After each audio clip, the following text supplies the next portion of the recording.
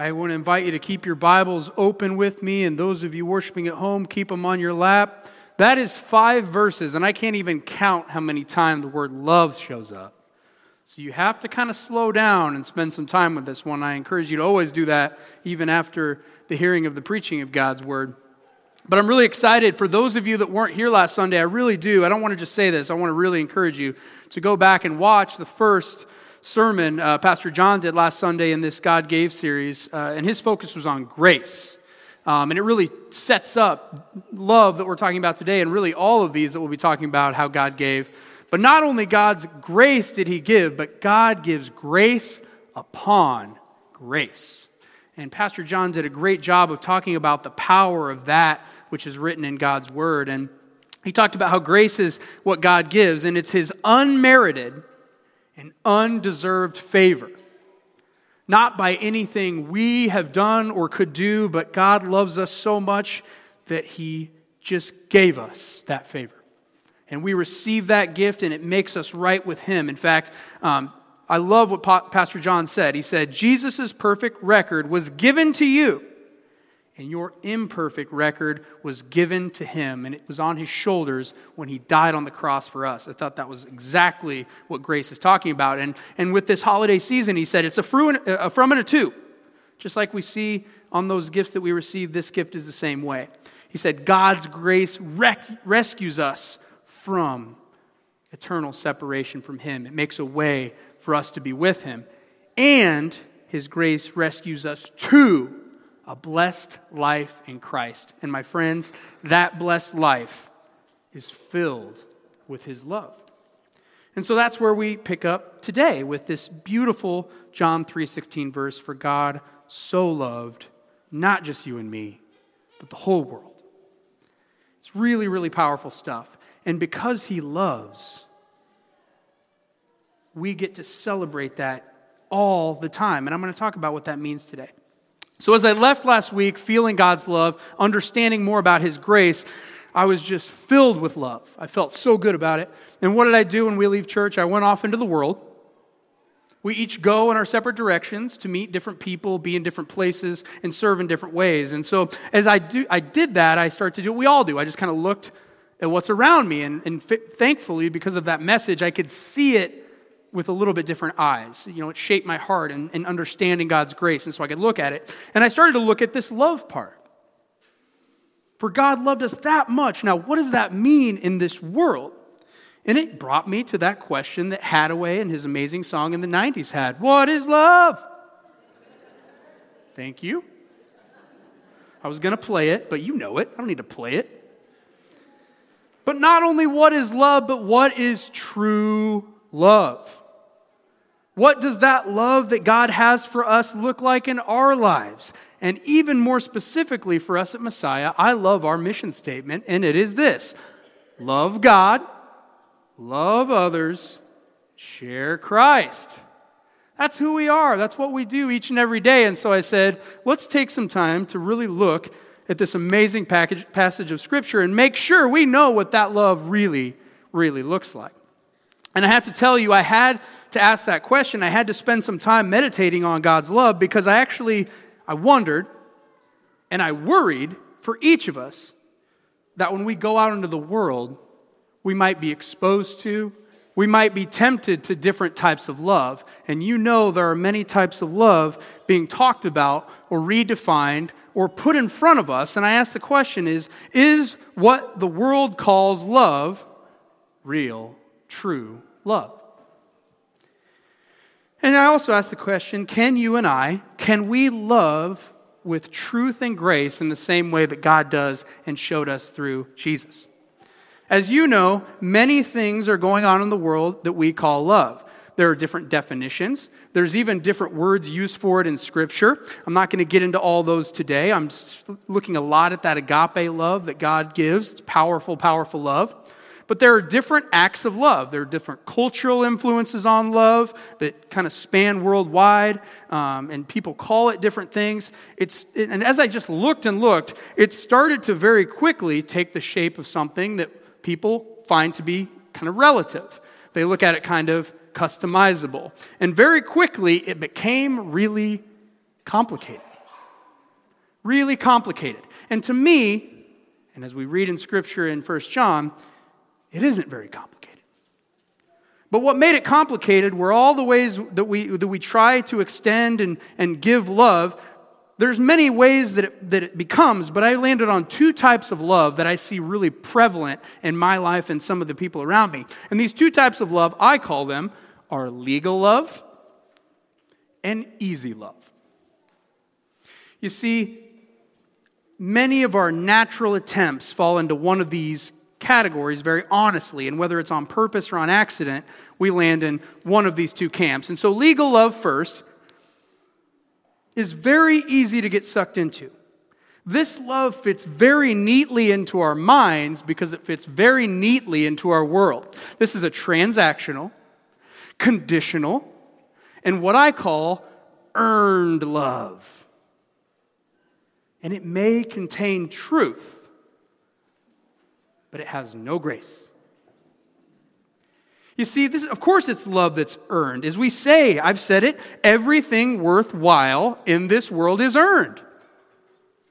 And love is certainly a worthwhile pursuit. Why wouldn't we try to earn love? You see, I look at our lives. I say, it's so easy to get sucked into this. Our spouses, our children, our coworkers, our neighbors. Think about it. Are there times when you look upon the people in your life and you think, wow, I couldn't love you any more than this moment? How beautiful. But are there also times when you go, I could not be more disappointed in you? And you might be saying, Andy, even when I'm disappointed, I still love them. And that is true.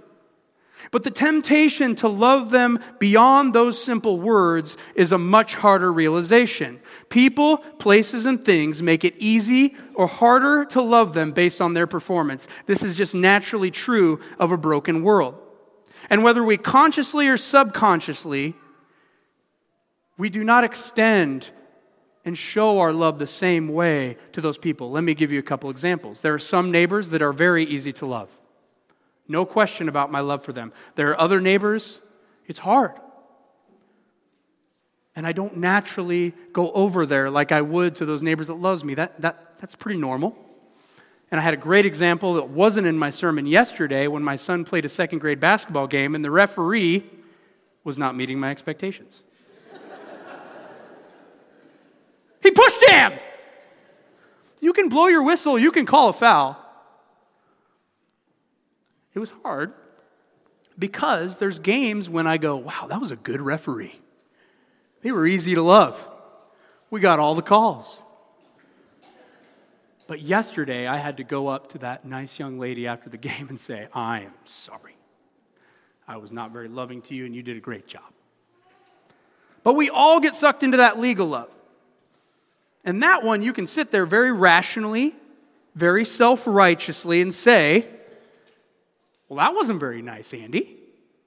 Love is not meant to look that way, very obviously. That's an easy one to look in the mirror and find. But there's this other one called easy love that is a lot less hard to find, and it's equally as easy to get sucked into. You see, easy love is careful. It's preservational, and yet it's very deceptive. You see, it may contain grace, a ton of grace, but it withholds the truth. And that can be hard to understand sometimes. We say it in beautiful things like, nothing you can do can make me love you any less. I will never trigger you, confront you, challenge you, or do anything that would make you feel discomfort. That's what love's about. I'm just here to love you, that's it. If I don't agree with you, I'll say nothing. And I just want you to speak your truth and I'll make it my truth. When we love this way, we truly believe we're doing the right things. And plus, it's a lot easier that way, isn't it? We don't stir up trouble. It'll preserve the relationship. There'll be no tension. There'll be just peace and love, right? The problem is the truth matters. Maybe you can think of your life. I think of times when someone that loved me pulled me aside, and though it was difficult, though it wasn't what I wanted to hear, someone took the risk of telling me what I needed to hear. The truth, the whole truth, and nothing but the truth, so help them God. And it didn't seem very loving at the time.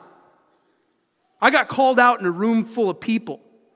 And it would have been, and it didn't seem loving, but they didn't care.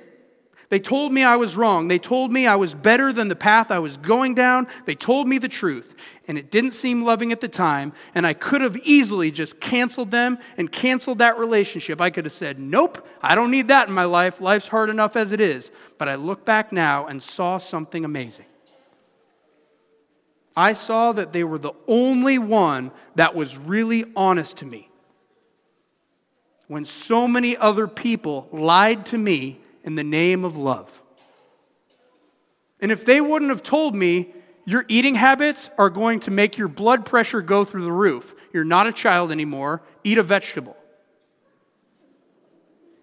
I would have probably figured out it eventually, but a person loved me enough to care about me being healthy. And they told me the truth. And here's the thing, that easy love, to not bring that up, to not say anything, it is self-preservation. We say we're doing the right thing for the person, but we're keeping harmony, not for them, but for us. Love is truthful. Love is in the light. I have to tell you, I believe we truly mean well in both of these types of loves. We truly want to do the right thing. We want to love truly, but we still struggle in the ways that I just mentioned for a reason. And the reason is, the truth we learn in Scripture is that we can't truly know what love is. We cannot truly love with truth and grace. We can't truly love. It's not something we can grasp, not on our own.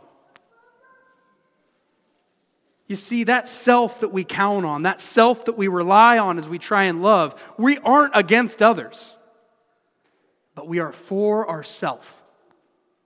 And the question I'm going to answer with the help of the Apostle John is, what if we were for others? What would that love look like? I think it looks quite different. The Apostle John helps us to know what love is, what it is not, and where true love comes from. In a commentary on 1 John, the commentator writes, love here, revealed in our verse for today in 1 John 4, love here is not emotion. Neither is it to be defined in terms of specific virtues or acts of kindness. It is the lifeblood of the community. Christ's love defines love. And what he's saying is, God's love is who He is. God's love is what He does and what He does to and for us.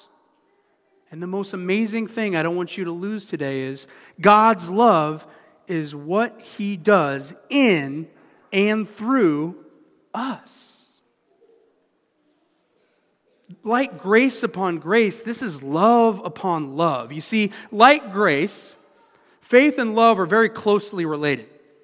I love how we simply put it as in our Lutheran doctrine. We are saved by God's grace.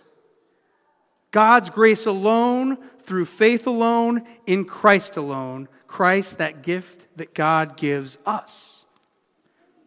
And we know that to be certainly true. And being saved and justified, having received His favor without any merit, He doesn't stop there. He did, as we read in 3:16, give His Son, but He keeps giving. By the powerful gift of the Holy Spirit, God doesn't just justify us, He sanctifies us. If you don't know what that word means, it means He transforms you. And He leads you. And He works through you.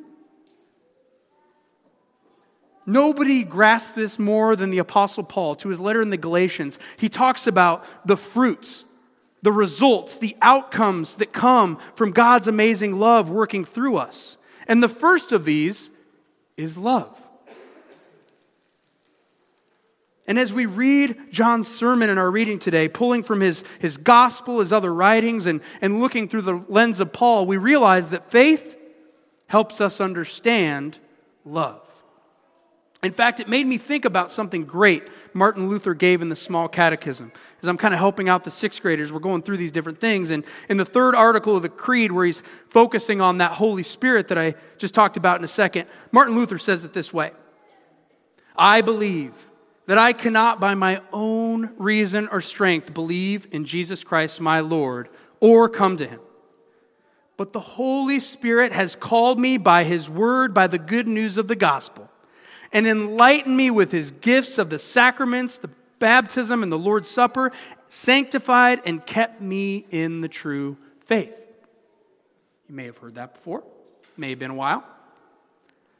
But I look at it through the lens of love, and I say it this way, pulling from Martin Luther's great summary. I believe that I cannot by my own reason or strength love the way Jesus Christ, my Lord, has loved me. But the Holy Spirit has called me by the gospel, enlightened me with his gifts, the sacraments, sanctified, and has revealed to me what true love is. See, that's what God does. And as we look in this Advent season about the coming of Jesus, that's exactly what God is doing. He's showing us true love. In a world struggling to figure it out, you and I don't have that same problem. We know exactly what love looks like. You see, Paul understood this in a great way. He wrote to the Galatians in chapter 2, I have been crucified with Christ. It is no longer I who live, or you could say love, but Christ who lives and loves in me. And the life I now live in the flesh, I live by faith in the Son of God who loved me and gave himself for me.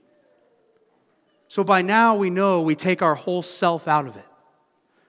We don't do and seek self-righteous love. We don't look for harmony in self-preservation love. It's about giving of ourselves. But I have to tell you, as I said earlier, I don't think we can love with truth and grace. I don't think we can love that way, and the truth is we can't. But God can, and he does, through us. He works through us so the world can know that love. And I love what the commenter said, Bruce Shakard. He says, love, suggests John, is what exclusively happens when it is inspired by grace alone, through faith in the God who loved us first. And he showed that love in the person and crucifixion of his Son, in whom we live and love according to his example, in the context of the community, the church of the beloved.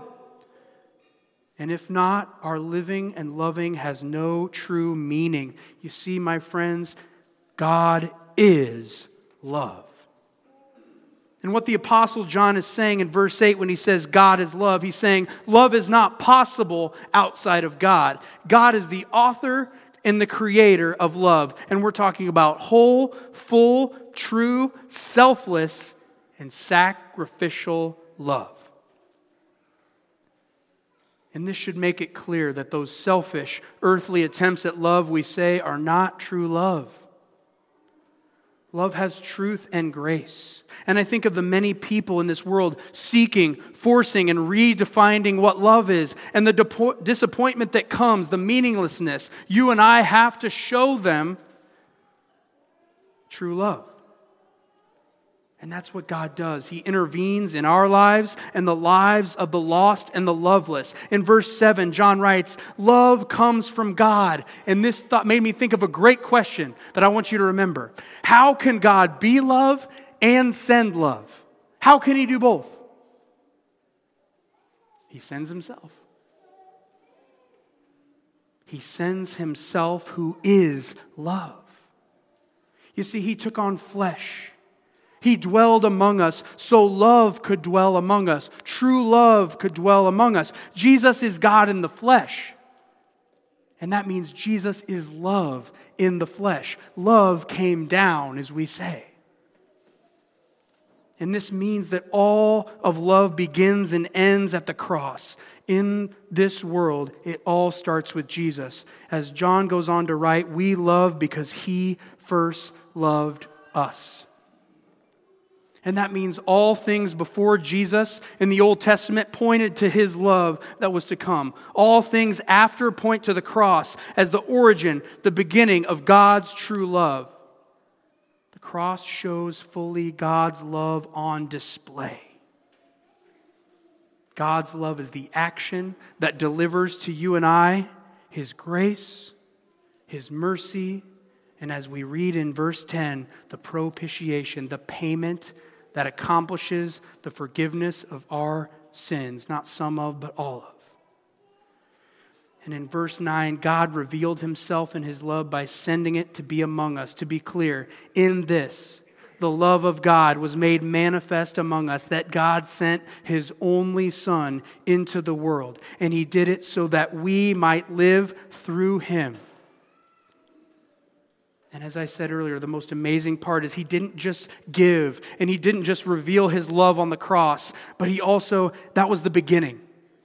He does it still today, every day. He's with us. And as John says, he abides now in us. And his love is perfected in us every day. A little sentence like God is love unlocks so much truth as you look around your life. How can God be love and send love? He gives himself. And he is present with us. I'm going to prove it to you with a few points. I want you to see your own life as I'm saying these words. He gives and shows his love by his word and when we gather around it. When we gather around his word, his love dwells among us. By the Holy Spirit which dwells in our bodies, the temples of the Holy Spirit. With the Holy Spirit, him dwelling in us, his love dwells in us. By our baptism, where we as sinners are drowned so that we can rise from the water to a new life in Christ, we rise with his love in us. And by his very body and blood, which we came forward and received right here, at that table that he sets before us and invites us to, we receive his love, and his love is now in us. And we know that is a foretaste of what is to come, where the love of God will come to full completion. And not just we will know his love, but when the new heaven and the new earth comes, all will know true love in him. For God so loved the world, he gave. He gave his only Son. And as his Son has instituted and revealed to us, God continues to give by the power of the Holy Spirit. That whoever believes in him should not perish, but have eternal life. God gave. God gives. We are loved.